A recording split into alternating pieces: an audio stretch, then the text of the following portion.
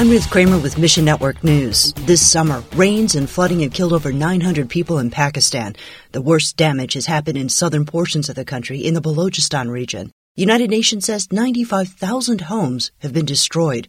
Greg Kelly with World Mission tells us. People that we're working with and our partners on the ground are telling me 40 continuous days of rain. And it's just destroying roads and livestock. Fields, farms are literally washed away. And when that is someone's entire source of substance, either raising their animals or their farming, it's absolutely devastating. People urgently need medical supplies and shelter. World Mission partners are acting as the hands and feet of Christ to provide these things to those in need. Find your place in this story at missionnews.org.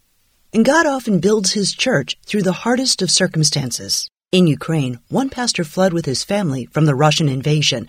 They stayed for some time in Bulgaria, and he found himself at a crossroads with a chance to emigrate to the U.S. or Latvia.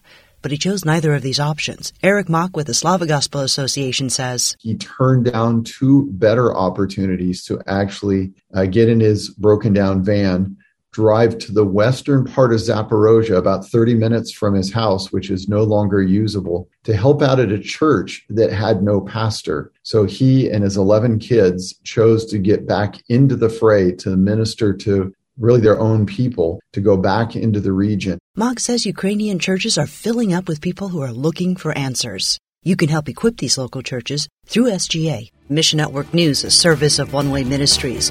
We're listener-supported by people just like you. So by giving to Mission Network News, you enable us to keep the stories of God's kingdom coming. And together, the Great Commission happens. Look for links at missionnews.org. I'm Ruth Kramer.